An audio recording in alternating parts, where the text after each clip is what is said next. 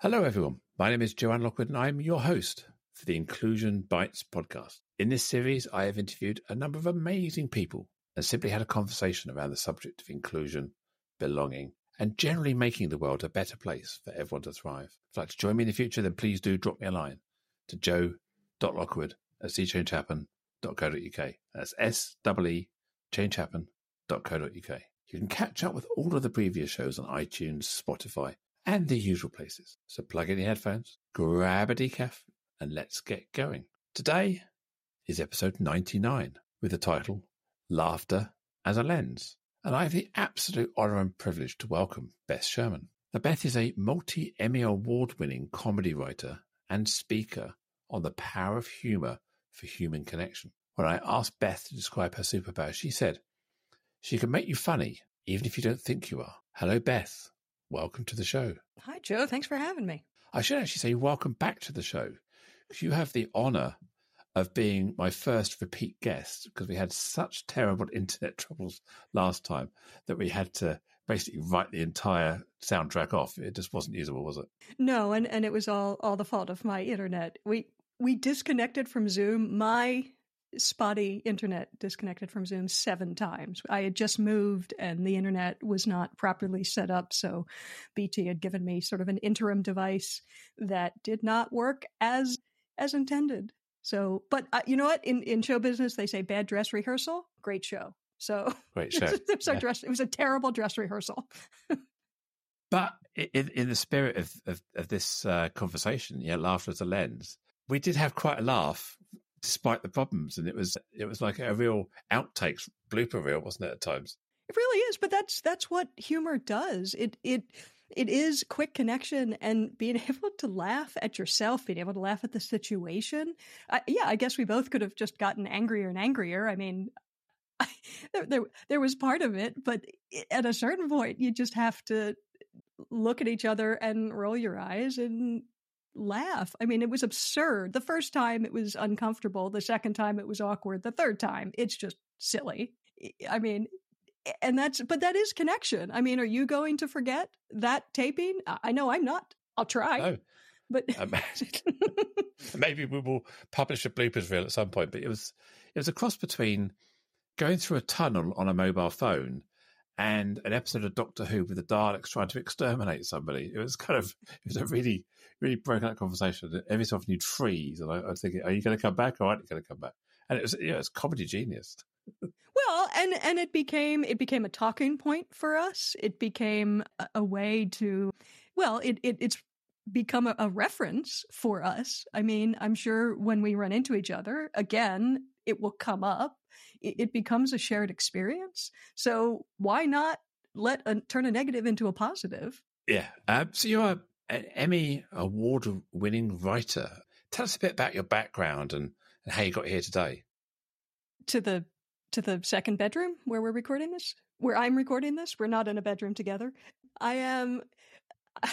Well, I am a comedy writer by trade. I fell in love with the idea of writing comedy for television from the time I realized it was a job.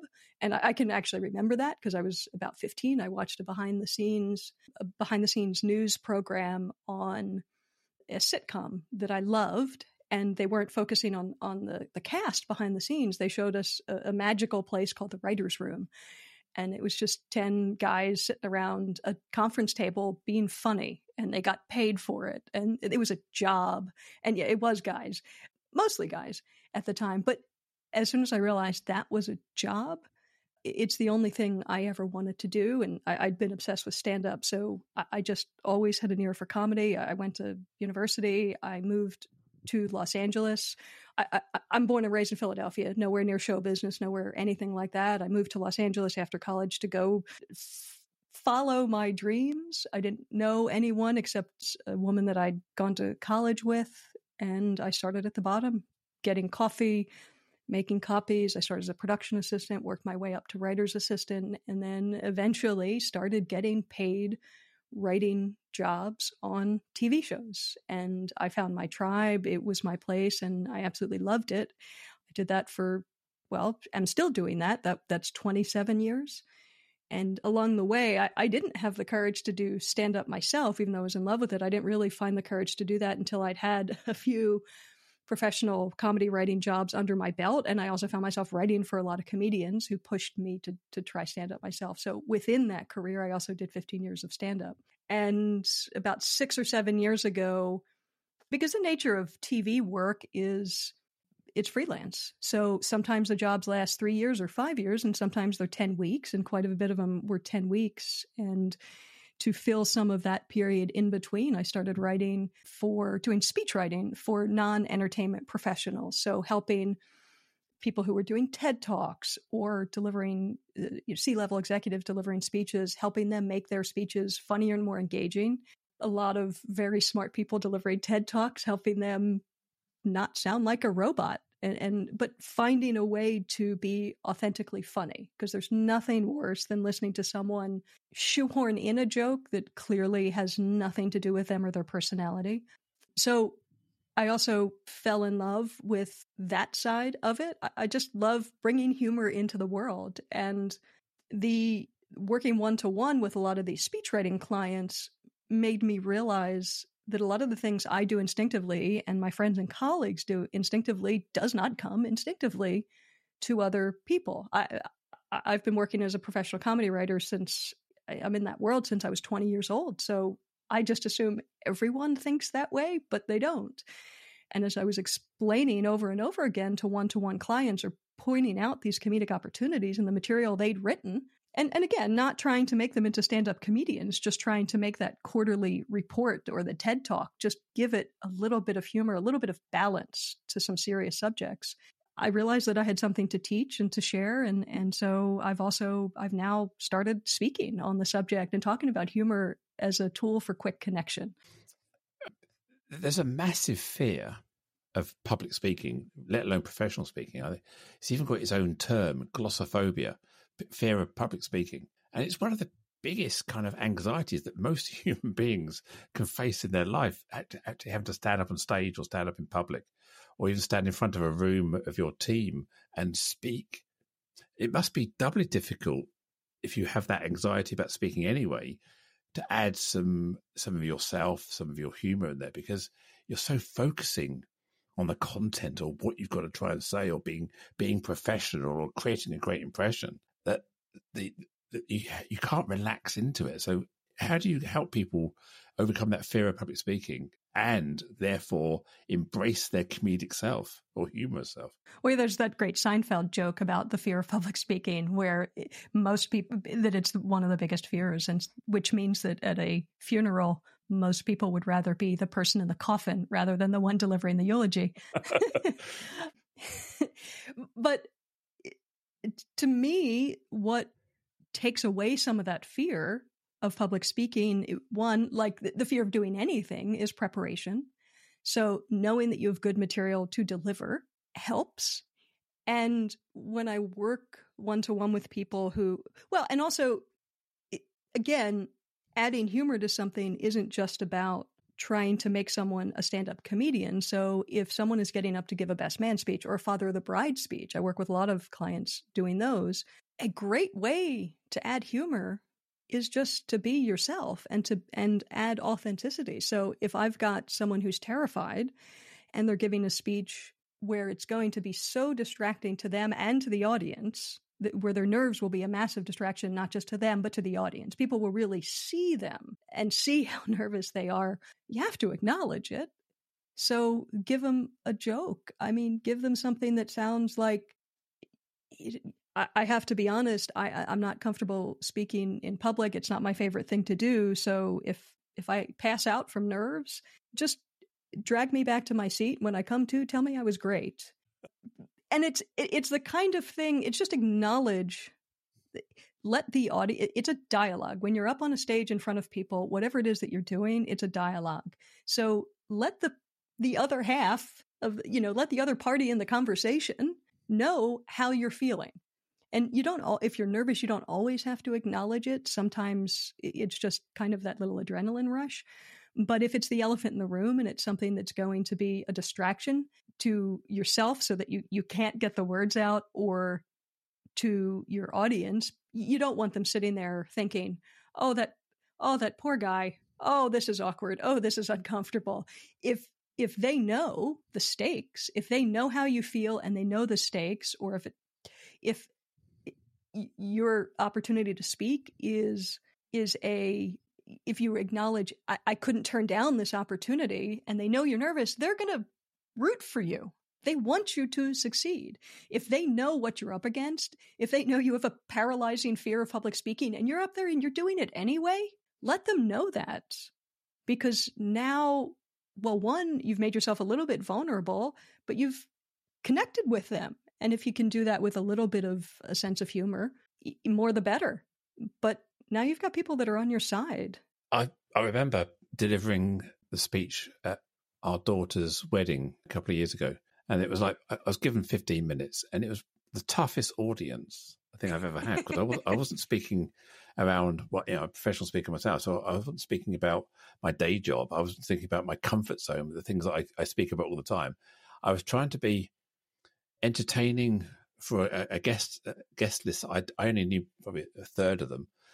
I was under strict instructions. My daughter's husband actually took me to one side and said, "You must not make these embarrassing statements. You must not, show my father." So I was giving this kind of like up talk to me and saying, "Give me a brief on how I had to behave." And I thought, and it was trying to put some humour in there, because you can't make that stuffy. It's got to be lighthearted. So I told some anecdotes around my daughter's life. Just sailed close to the wind where I knew the red line was. I didn't cross it. I just took people there, and I led them down the path without telling them the punchline, and you can guess what happened next. And so she then had to explain it to all her friends what happened next. So I let her do the telling. But I remember telling this gag at the end, and I won't tell it now. But I tell this gag at the end that even now, people who are at the wedding still remember that gag, because it was so relevant. It was a play on their name and their surname. And they still remember it now, and everyone's going, "Wow, that's fantastic!" And it kind of even the mother of the bridegroom, my daughter's mother-in-law, even finds it funny, even though it's her name I was taking the mickey out of, sort of thing. So you can build it in, provided you understand the boundaries of where humour stops and embarrassment starts, or discrimination, or bullying, or whatever that may be. That's the fine line in comedy, isn't it? It's knowing when to punch up, not punch down. Well, of course. I mean, humor is a tool. And like any tool, you can use it to build something. You can use a hammer to build something, or you could use it for much worse purposes. Good for you for giving a speech. By the way, just as a public service announcement, if you're getting married, don't give anyone 15 minutes. It's a lot of time. I mean, you are a professional speaker, so they were in good hands, but 15 minutes is a long time. If you've got just the best man, that's an invitation you might live to regret. 5 minutes. 5 minutes is a general good rule. Yeah, but the difference between knowing where the line is, I mean, in a personal speech, what I find works very well is if you have anything that because you love this person, isn't crossing a line, but you think the person might see it as a little bit embarrassing, but you feel in good conscience that it's not awful. Your daughter. Sometimes you can get away with something like that by sort of sandwiching it within compliments. So she's this and she's that, she's this wonderful, has this wonderful quality, that wonderful quality. But sometimes she does this. So you get it out there in a way where it's clearly affectionate, clearly balanced, and the admiration and the respect that you have for her is abundantly clear. Sometimes that's a way to navigate it. I have a lot of clients where it just sounds like a roast, and it becomes, well, would you like to say something nice about this person who is your best friend? Even though we all know that they feel that way. In professional speeches, I always recommend playing it safe. If you're not sure, don't say it. There's a leeway that you have with a personal speech that you don't have in a professional situation. But I think that I think when people go wrong, often now they're trying to be provocative. They are intentionally trying to get a reaction. So I think sometimes that's something to measure it against. Personally, I mean, if you're asking about comedians who sometimes cross the line, as a comedian myself, I support their right to do it, to me personally, unless everyone in the room is laughing, it's not funny. To me personally, that raises the bar. And if you have a joke that's on a controversial subject or could possibly be interpreted in a way, or misinterpreted rather, in a way that seems as if it's punching down, I think then you need to really show your skill as a writer and a performer to make it clearer what your intention is behind the joke. Because there's a world of difference. A friend of mine put it in a way that was just beautiful. I mean, because there's a world of difference between the subject of the joke and the target of the joke. So the subject of the joke in itself might be controversial, but the target of the joke isn't necessarily. It would be possible to have a joke about trans or abortion or something like that, where the target of the joke it's a joke that everyone, including the community that is mentioned, could laugh, I would hope.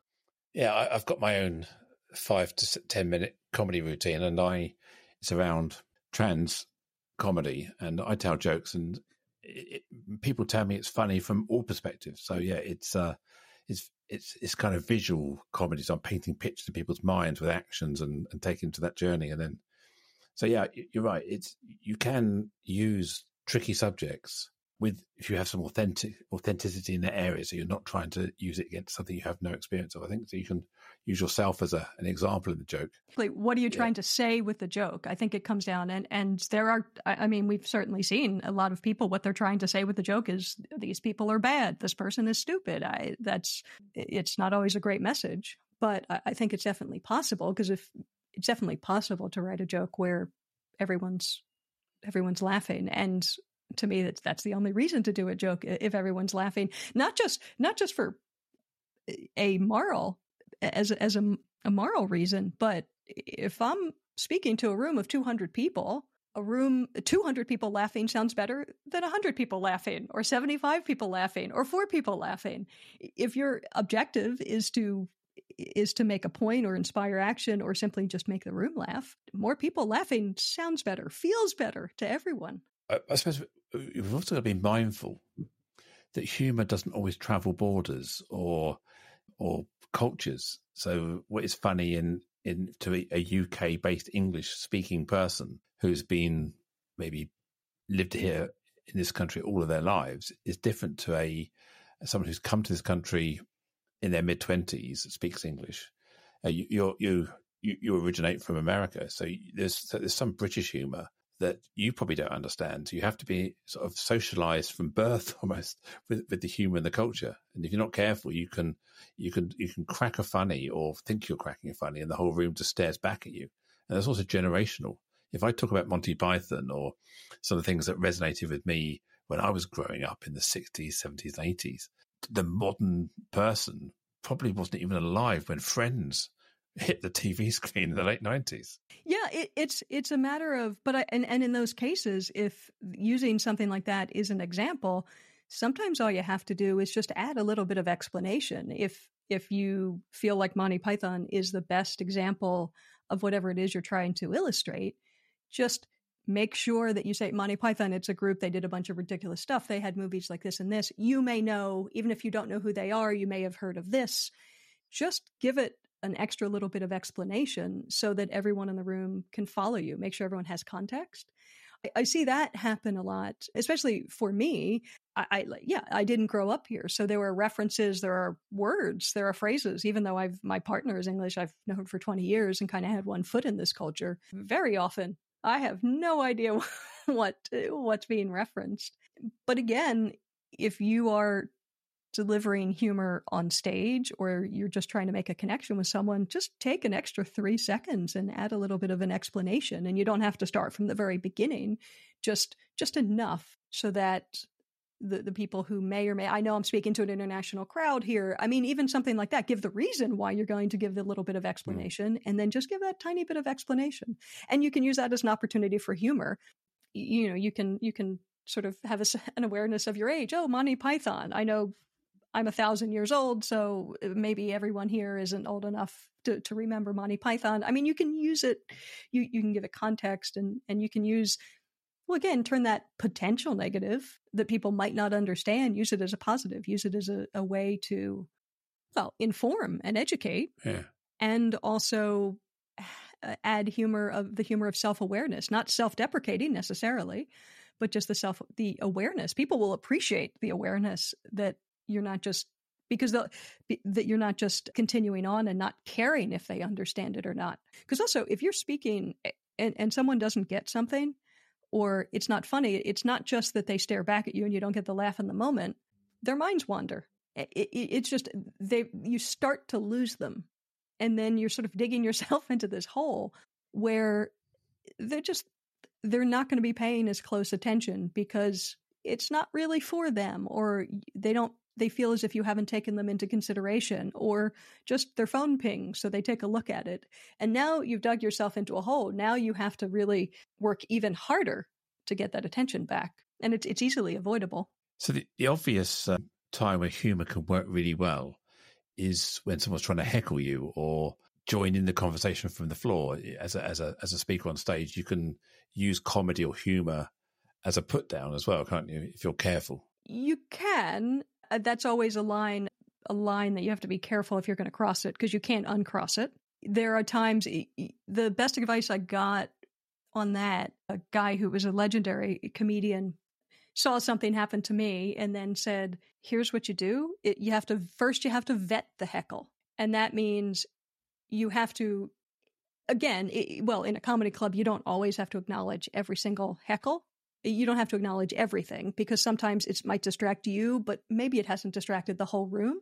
If someone says something, you have to repeat it back because you've heard it, but maybe the people in the back of the room haven't heard it. And I'm now gesturing towards the back of the room, which is perfect for a podcast. But maybe the people in the back of the room didn't hear it. So all of a sudden you just go off on someone and stop what you're doing and go off on someone. And they're very puzzled, the people who didn't hear it. So you have to repeat it back, because also what has happened, and he told me a great story. I can't remember the phrase, but he told me a great story where he thought someone had heckled him. Someone shouted out something and he repeated back what he'd heard, again, for that purpose of making sure everyone in the room heard it before he took that next step. Because if the heckle serves as a setup, then whatever he says to it would serve as the punchline, and you want everyone to have the context. But it turned out that's not what the person had said. You know, the person was talking to the waitress about the chicken fingers or whatever the order was. You know, it wasn't give him the finger. It was, those are fingers, you know, something that was just totally had nothing to do with him. It was distracting, but had he just jumped down her throat, it would have been inappropriate and unearned, which is a really tough thing to get away from. So as you're talking, I think about humor as a sort of spectrum. There's a kind of, there's the big gag that you're setting up and really sort of signposting and then trying to get this major laugh. Then there's humor, which is kind of an anecdote you're weaving into a story. I mean, and they're both, the result is trying to make people feel and experience a different emotion inside them.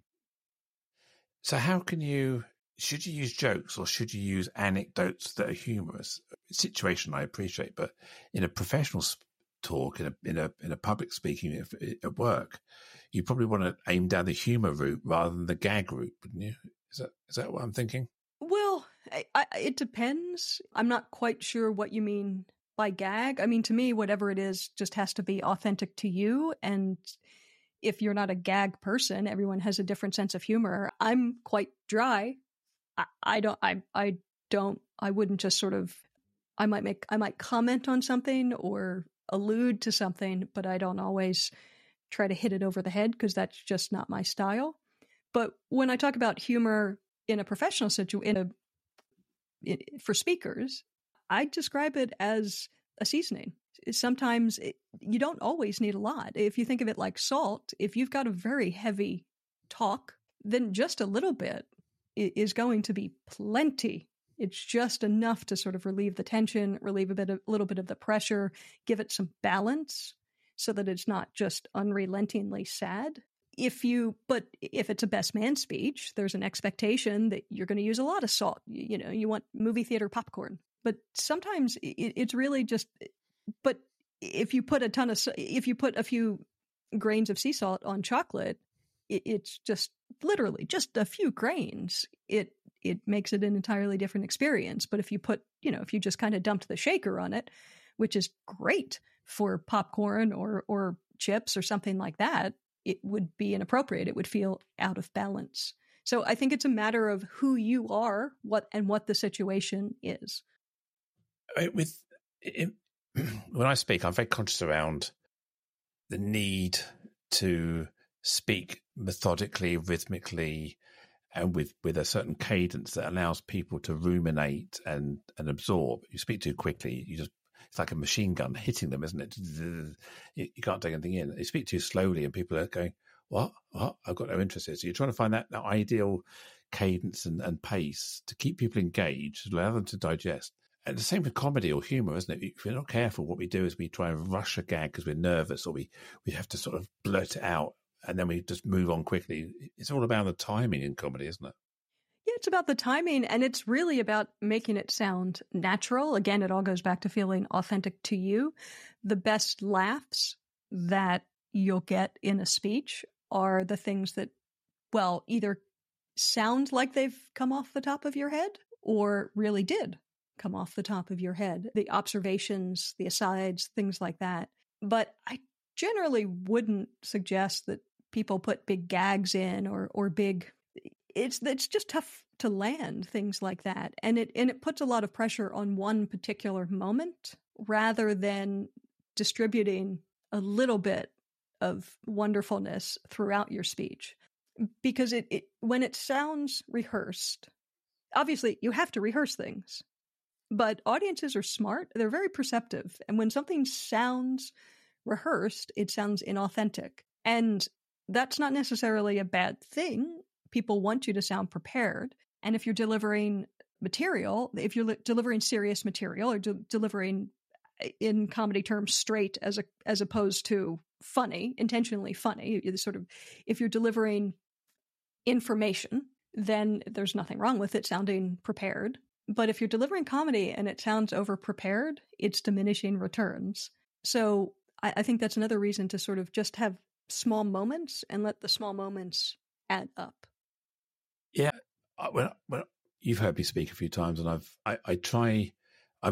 really conscious about people finding me too serious.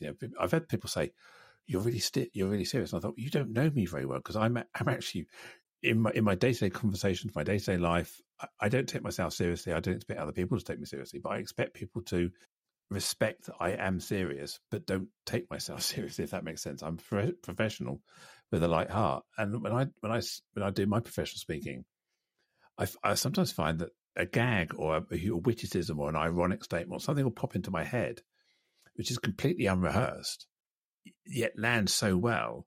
I then use it again because next time I use it, it is rehearsed, or it is tried and tested. So I don't necessarily set out to write gags, but I remember the ones that get the laughs and then recycle and bring them in authentically. It's very green. Yes, it's very good for the environment, the recycling of jokes. But I think what that speaks to is that that comedic opportunity that you took advantage of was authentic to you and to the material. And it wasn't something where you said, I'm going to write something funny here, because that's very hard to do. I have people that come to me and say, I want you to add some jokes to this. I'm like, I don't have a wand. And I could. Hey, I could write it the way I would say it. I could write it the way someone else would say it, but it's not going to sound right coming out of that person's mouth. It's a matter of drawing out, well, what happened next in that story? Or, wait, you got fired. What was the conversation? What was the ride home like? What was the conversation with your partner? What was the first thing you did the next morning? So trying to find the real moments and bring it a little bit closer to storytelling. And truth is funny. When you have an aside or something spontaneous and you use it again, because it was spontaneous the first time, even though you've rehearsed it and you've put it into your set and now you're planning to do it, you probably also have the muscle memory of how spontaneous it felt the first time. So your delivery probably feels spontaneous as well, because that's just kind of how it popped out of your mouth originally. So that also... So it probably doesn't sound as rehearsed as something that just sounded good when you were sitting at home typing on your computer. Yeah, I actually find it maybe easier to be lighthearted or throw a humour in there at the beginning, because I'm kind of just trying to warm myself up to start talking. So it's almost like an icebreaker for me, an icebreaker to the audience, just something quick. When I'm in flow in the middle of a talk, I'm probably too much in flow, unless I've got something. I've got a lot of phrases I use, and that's one of those phrases happens to trigger a thought about something lighthearted. But I find the easiest time for me is during the Q&A section, where people are asking questions, because I'm now relaxing my shoulders. I'm now in a different mode. I'm now engaging with the audience and trying to entertain them with an answer.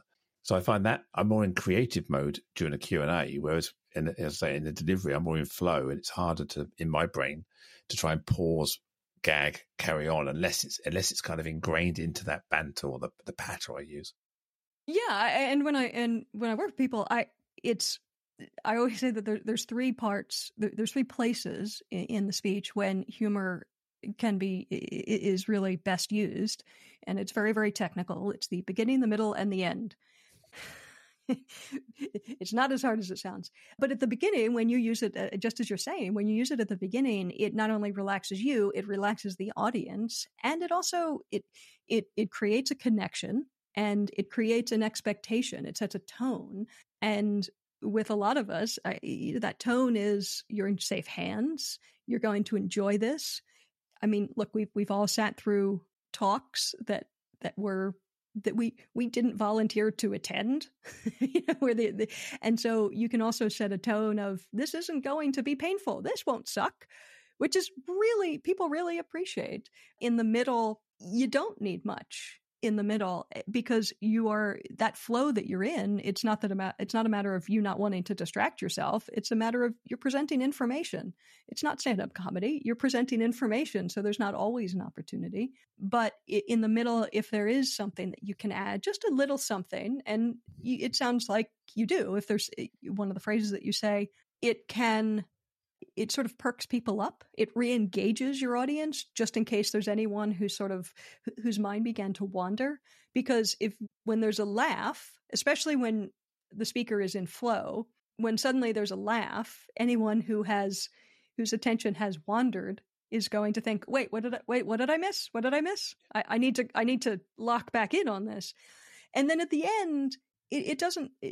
What I like using at the end is something, and I always recommend people do it. It's something called a callback.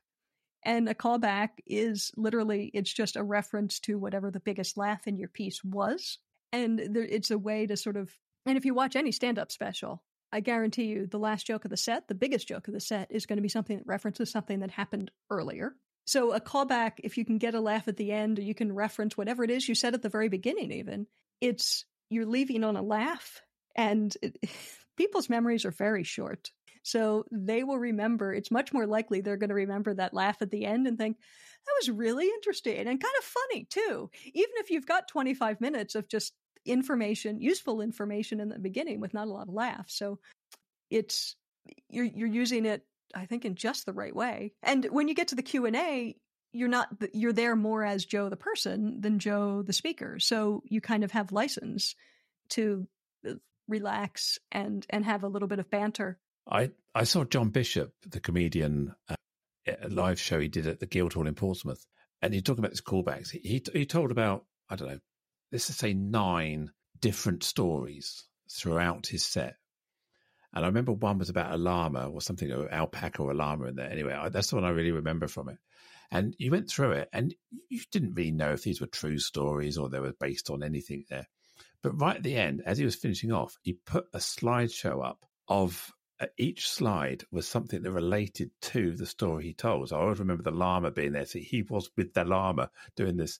And he went through it and thought, so he immediately took all this stuff he told you and then gave it a fact. It happened.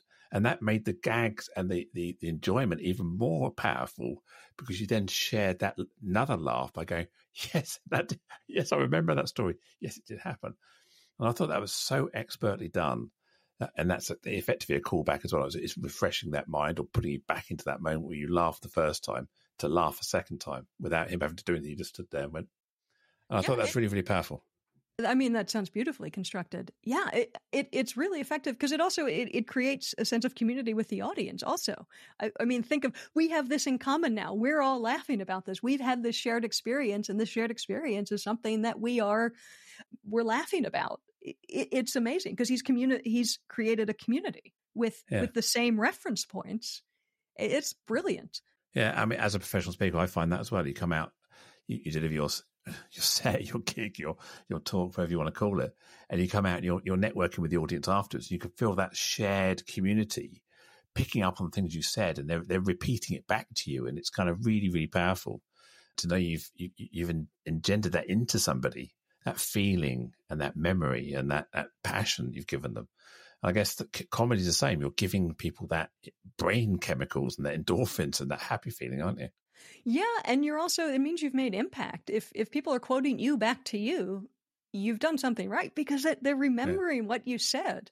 Anyone can just speak and have it sort of flow into people, and then what they retain is how much they retain is sort of who knows. But if they're repeating you back to you, if they're quoting you, then you've succeeded because that's. I mean, why else are you up there? Yeah. And I'm going to quote you back to you now because I want to hear this story again about the Dallas Cowboys, the cheerleaders for the Dallas Cowboys. I want to hear this story again. I'm sure our listeners would love to hear this. A bit of background about you were in Iraq, as Americans call it. We call it Iraq, but Americans call it Iraq. And I have an iPhone, not an Iraq, but yeah. But yeah, you could tell us the story about how you went out there and what were you doing? Well, it sounds, especially saying it to me, it sounds so much more exciting when you say you have a story about the Dallas Cowboy cheerleaders. Boy, I wish. Says the middle-aged lesbian. So I talk in one of my talks, I talk about humor. Well, it's about humor as a tool for connection and how to use humor to connect with people who might on the surface be very different from you. And in stand-up comedy, you have to make that connection very, very quickly. And I went, when I was doing a lot of stand-up, I did a military tour of Iraq. I went to Iraq. Iraq.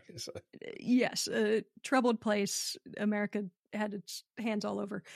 But I went there to do a military tour. And I also talk about when you're looking for opportunities, for comedic opportunities, you don't always have to think of gags and puns. And truth is funny.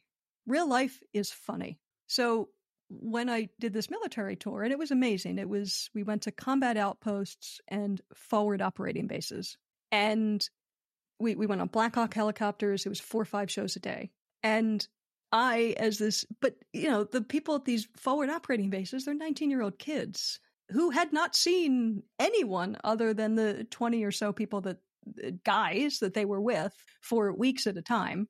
So a lot of our job was just to be a different person. So I went up, and my opening joke in front of these kids was truth. It wasn't even a joke. It was, the big bases get the Dallas Cowboy cheerleaders, you get me. And then in my talk, I show a slide of the Dallas Cowboy cheerleaders, because in the States, people have an immediate picture in their head, but less so in the UK. But the picture is, it's 22-year-old blonde women kicking their legs up in the air. I mean, they're the cheerleaders for an American football team, and it's sort of a Barbie image. So there's always a laugh here when I say, when I say that the big bases get the Dallas Cowboy cheerleaders, you get me. And here in the States, there's an immediate big laugh. In the UK, there's a titter, and then you show the Dallas Cowboy cheerleaders. And I say, yeah, there's a difference. And that difference did not go unnoticed by those 19-year-old Marines. But that's not even a joke. It was just truth. There's no pun. There's no funny turn of phrase. There's no setup. I guess there's a setup and a punchline. The setup is the big bases get the Dallas Cowboy cheerleaders, you get me. But on paper, it's hardly even a joke. But so when you're looking to add humor to something, it doesn't always have to sound like a joke. Sometimes just truth seen in a different way, presented in a way that is just open and vulnerable and honest, can do the job not just as well, I think better than anything that's prepared. Because you said earlier, it's at that moment, you and the audience have a shared experience of you being there, them listening. So you're talking about the situation, the context they're in, and with an irony or a reference of, this could have been you if you were at a different base, but actually I'm here instead. But hey, so I think, yeah, you're bringing that common shared understanding of the situation into that. And so the humor comes from that, doesn't it? So I think it works really well when I'm on stage. I'm basing the humor I want to use on the audience I'm with, because they need to understand it. And I think, as I said to you earlier, you've got to be careful around bringing humor into an audience that may not understand that humor. So again, by having the context of who's in front of you, you can then target your witty remarks or your anecdotes to the audience and not to another audience where it did work. Well, exactly. And that's why I realized I had to add the slide here. I mean, because I realized that here I'm delivering in front of people who may have a sense of who the Dallas Cowboy cheerleaders were, but they don't have an immediate image in their head. So that was because I was aware of who these audiences are and the differences.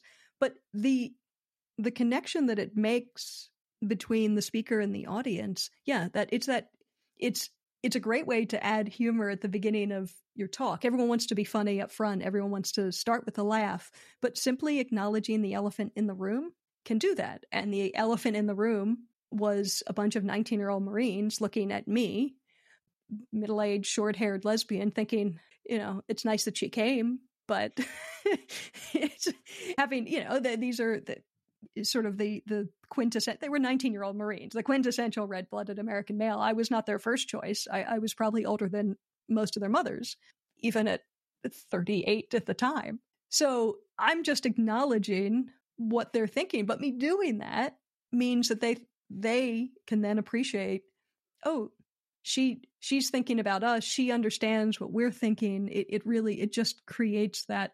Well, it creates that dialogue. Oh, they laugh. Oh yeah, it worked it worked every time, which is pretty much everything you can hope for. But I've watched you do that too. I've watched you open one of the favorite thing I've seen you done, and I love watching you speak. But I saw you speaking at a day that was dedicated to imposter syndrome, and you walked up on stage. And again, this all goes to it. Things don't have to sound like a joke. Truth is funny, and things don't have to sound like a joke, and it doesn't have to be a pun, and it doesn't have to have water shooting out of the bow tie and the big floppy shoes and a hat. You walked up on stage and you said, almost as a throwaway, what do I know about imposter syndrome? And it was a slow burn, and you let it sit there. You let the fuse burn all the way down to the full firecracker. And I could see people, I knew what you were doing, and you could really see the audience almost do the math. You could see them go, wait, hold, carry the 7. Oh, you just, and it was a huge laugh that blew the doors off the place. It was absolutely wonderful. But again, it wasn't a big cartoony, here I'm doing a joke. It's just a little bit of truth. But I think it got you 100 times anything any gag would have. And you knew that. It was the truth. It was the truth. Yeah. It was, truth is what do funny. I know? My imposter syndrome was kicking in and going, what do I know about imposter syndrome? It was kind of prepared, I don't know about you, but when I professionally speak, it's always about the first line or the first 10 seconds, 5 to 10 seconds, that grab, that hook where you get the audience. And I have a standard set of openings I tend to use, and I oscillate between them depending on how I feel. But that day it wasn't a prepared speech. I had about half an hour's notice to go and do something, and I was sitting in the audience thinking, right, if I can get my first line out, the rest will happen.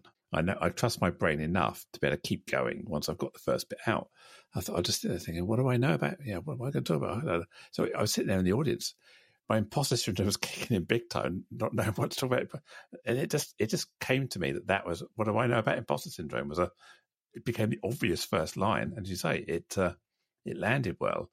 And you say it's a slow burn, but then when people started laughing, the laughing spread quickly, didn't it? And I let it carry on. And that gave me 5 to 10 seconds of thinking time as well. So I think that's really important sometimes, is when I really want to work out what I want to say next. if it's not rehearsed, I need a little bit of thinking. And that bought me time to become comfortable with the stage, comfortable with the audience, set some credibility, and then go for it. And then it all went into flow from there. So, and it did the same thing for the audience. I mean, it has the exact same effect on the audience. But can I ask you something? As I took, and I thought that was why the joke worked, but we all see things from a different perspective. I took your imposter syndrome joke to be a reference, not to just you speaking on the day, but I took that to be a reference to your identity. Yeah, completely. I have immense imposter syndrome about my gender identity, around some things I speak about. What do I know? It's less so now because I've been speaking around EDI for about 7 or 8 years now, but I still have that echo of the first year or the first month or the first year where you're still trying to find your feet. And I still remember that. So it's not as dominant as it once was because I've now got social proof, if you like, that I know what I'm talking about, or people say I know what I'm talking about. I've got more confidence in my own gender identity and myself because I've been walking in these shoes now for 7 or 8 years. But the memory of those early days still stays with me. So I haven't shaken it off. It's just maybe buried a little bit. I'm not sure I'll ever lose it in the same way. I heard someone describe it once as when you're trans, if you think about, you've got people who are native, born in the country, you've got people who come on holiday, and you've got people who migrate. So there are people who are tourists, basically. They do a bit of gender cross-dressing. They can't, maybe at the weekends, whatever. So they're kind of tourists. They pop in and pop out. And I migrated, so I moved into the country, and but I'll never be a native in the same way that once you've been here 20 years in this country, you're still got American roots and your history from there. So it's that little bit of an imposter syndrome maybe you face as a Brit, because you're not truly a Brit. I'm not truly a native woman in those sort of terms. I always have that kind of imposter syndrome around that I'm just an immigrant into the gender, if you like. Yeah, well, it's sort of, it's almost speaking something fluently as a second language. And I've only been here not quite 3 years. I've been with my English partner for that long. So I'm even worse. I'm even newer. But yeah, I think that's a great analogy. I mean, I always felt, speaking about gender, most of my career, I was the only woman in the room. In comedy, or at least in American television shows, there's a writer's room.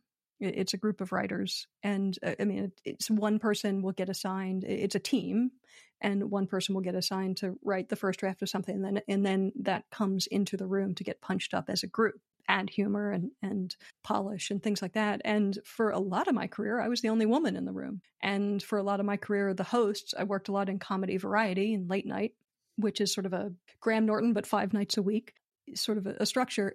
I was the only woman in the room, and so I was writing jokes for the host, so putting myself in that situation. But I mean, I was essentially I was speaking Guy. It's not my first language. It's not my experience. Especially at the time, I have never been, but especially at the time when I was in my early 20s and 30s, I've never been a middle-aged white guy. But maybe I will be someday. But I've never been. So I was always writing as someone else, which everyone in the room was writing for the host. So they were all writing for someone else. But the perspective on the world and how they saw women and how it was just very male. And that wasn't who I was. And so I did feel very much that I was speaking a second language. I was fluent in it, and I was there willingly. I'd emigrated, or I was an immigrant who was happy to be there. But there were times when I think my accent made me stand out, if I can torture the metaphor even more. As you were talking there, I was thinking there is definitely a different humor base for masculine and feminine identities, if you like. I've noticed that, having gender transitioned, the humor I once was bathing in terms of my friends and the social circles I had, was very masculine. And the humor I now bathe in with my circle of friends is very feminine. And there is a huge difference between the subject of the joke, how women will often use language to describe their partner or husband in a derogatory way, and all the women go, yeah, mine too. There's this kind of common understanding. But men denigrate their partner, their wives, in a different way because they tend to build them up and to say, my wife's amazing all the time. And they want to make it sound like they've got the perfect relationship. Whereas wives want to say how shit their relationship is and their husband's such a lowlife. And that gets the laughs from a different perspective on the same relationship. And I can pick up that gender-coded language, that gender-coded humour. And I sometimes find it really tricky to listen to male humour these days because it really triggers me. Yeah, I can definitely see that. And especially, I mean, a lot of my experience in these writers' rooms, it was with younger guys, just because we all sort of aged. So, and younger guys definitely have a different level of experience with women and a different level of maturity. Yeah, the difference between male and female, I think that's a really interesting observation. I'm trying to not speak in generalities, though I think they apply. Yeah, I mean, we obviously appreciate we are generalising and stereotyping an entire gender if we're not careful and making a dispersion against 50% of the population. But yeah, I'd say I'd use the word tends to be rather than absolute. It's a kind of a tends to be in this direction. Sure, and I think one of the things that you're noticing is that because women tend to be more, maybe by necessity, I don't know if it's nature or nurture, but tend to be more emotionally intelligent, or by which also the humor would, I think, tend to have a little bit more emotional intelligence often, using the qualifying words. And what you're talking about also, that, yeah, women, as a lot of the male humor, or at least sort of more traditional male humor, has been guys talking about women sort of as extension of themselves. So they are competitive with one another, and their partner or whoever it is that they're talking about, the measure of that person reflects on them. It's really not about whereas with a woman, she's talking about her experience and trying to get to the truth of the experience in that example. And with guys, it's more about just how he comes across. Let me give you an example, which hopefully you'll find lighthearted and humorous. I was out with a group of my male friends in Brick Lane, I think curry and a few beers, whatever, about 4 or 5 years ago. And there was a certain part of this group we were in were talking about their broken noses, how they'd been in a fight and they had stitches and how they had this and this cotton wool up their nose and all this kind of thing. And everyone's kind of going, oh yeah, everyone's comparing their stitches and their broken noses in their fights. And I'm out literally a week later in Brick Lane with a group of women after a networking event. And we sat around the table and they were comparing stitches that they'd had after childbirth. So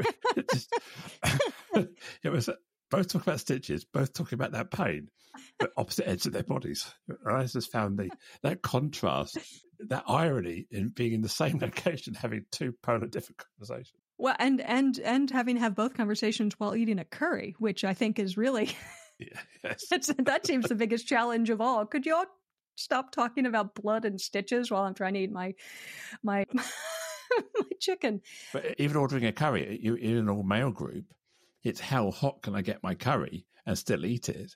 In an all-female group, it's the flavors and the aromatics and the blends, and there's a much more sort of delicacy in the food that's eaten. So it's a complete different experience in dining out as well. Yeah, it's almost in that example anyway, it's almost an issue of confidence. I mean, because the guys are sort of it's sort of one-upping, or how do I measure up? And also, if they're broken noses from fights, then it implies that there's a story behind it, or at some point they are in some way seeking out danger or pain. But with women, it's nature provides us enough pain as it is. So it's something that we have to deal with, but we're not going out trying to, it's bad enough that, there's enough pain involved in childbirth. I don't need to go out and get stitches that aren't necessary, that I could avoid.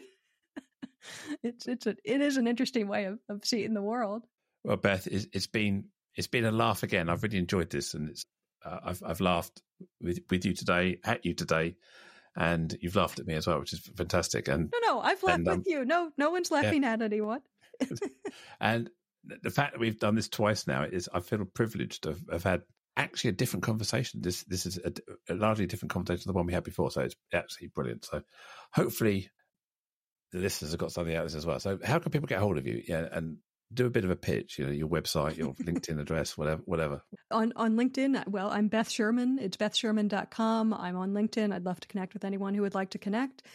And I do, I speak about humor as a tool for quick connection, and as humor as a tool for workplace balance, for life balance, tool for leadership, just really the ways that people can use humor to be closer to one another and to put themselves in a position where their messages, whatever message it is, whatever action they need people to take, it's more effective. So if that's speakers, if that's leaders, whatever form it takes, but bethsherman.com. bethsherman.com. It's been an absolute honor. Thank you. And a huge thank you for listening, for tuning in, for getting to the end. I take my hat off to you for getting all to the end. Thank you. If you're not already, then please do subscribe. If you're listening on Apple Podcasts or Spotify, then please give us a like, give us a 5-star rating, drop some comments in there. Share the link with your friends, something to listen to on a long train journey or when you're working out at the gym. So please do share this. I've more guests, number of other guests lined up over the next few weeks and months. This is episode 104. As I said earlier, I want to get to episode 200 at least. So there's plenty more material coming out there. And of course, if you'd like to be a guest, I'd love to have you on the show. So please do drop me a line to joe.lockwood@seachangehappen.co.uk. And finally, my name is Joanne Lockwood. It has been an absolute pleasure to host this podcast for you today. Catch you next time. Bye.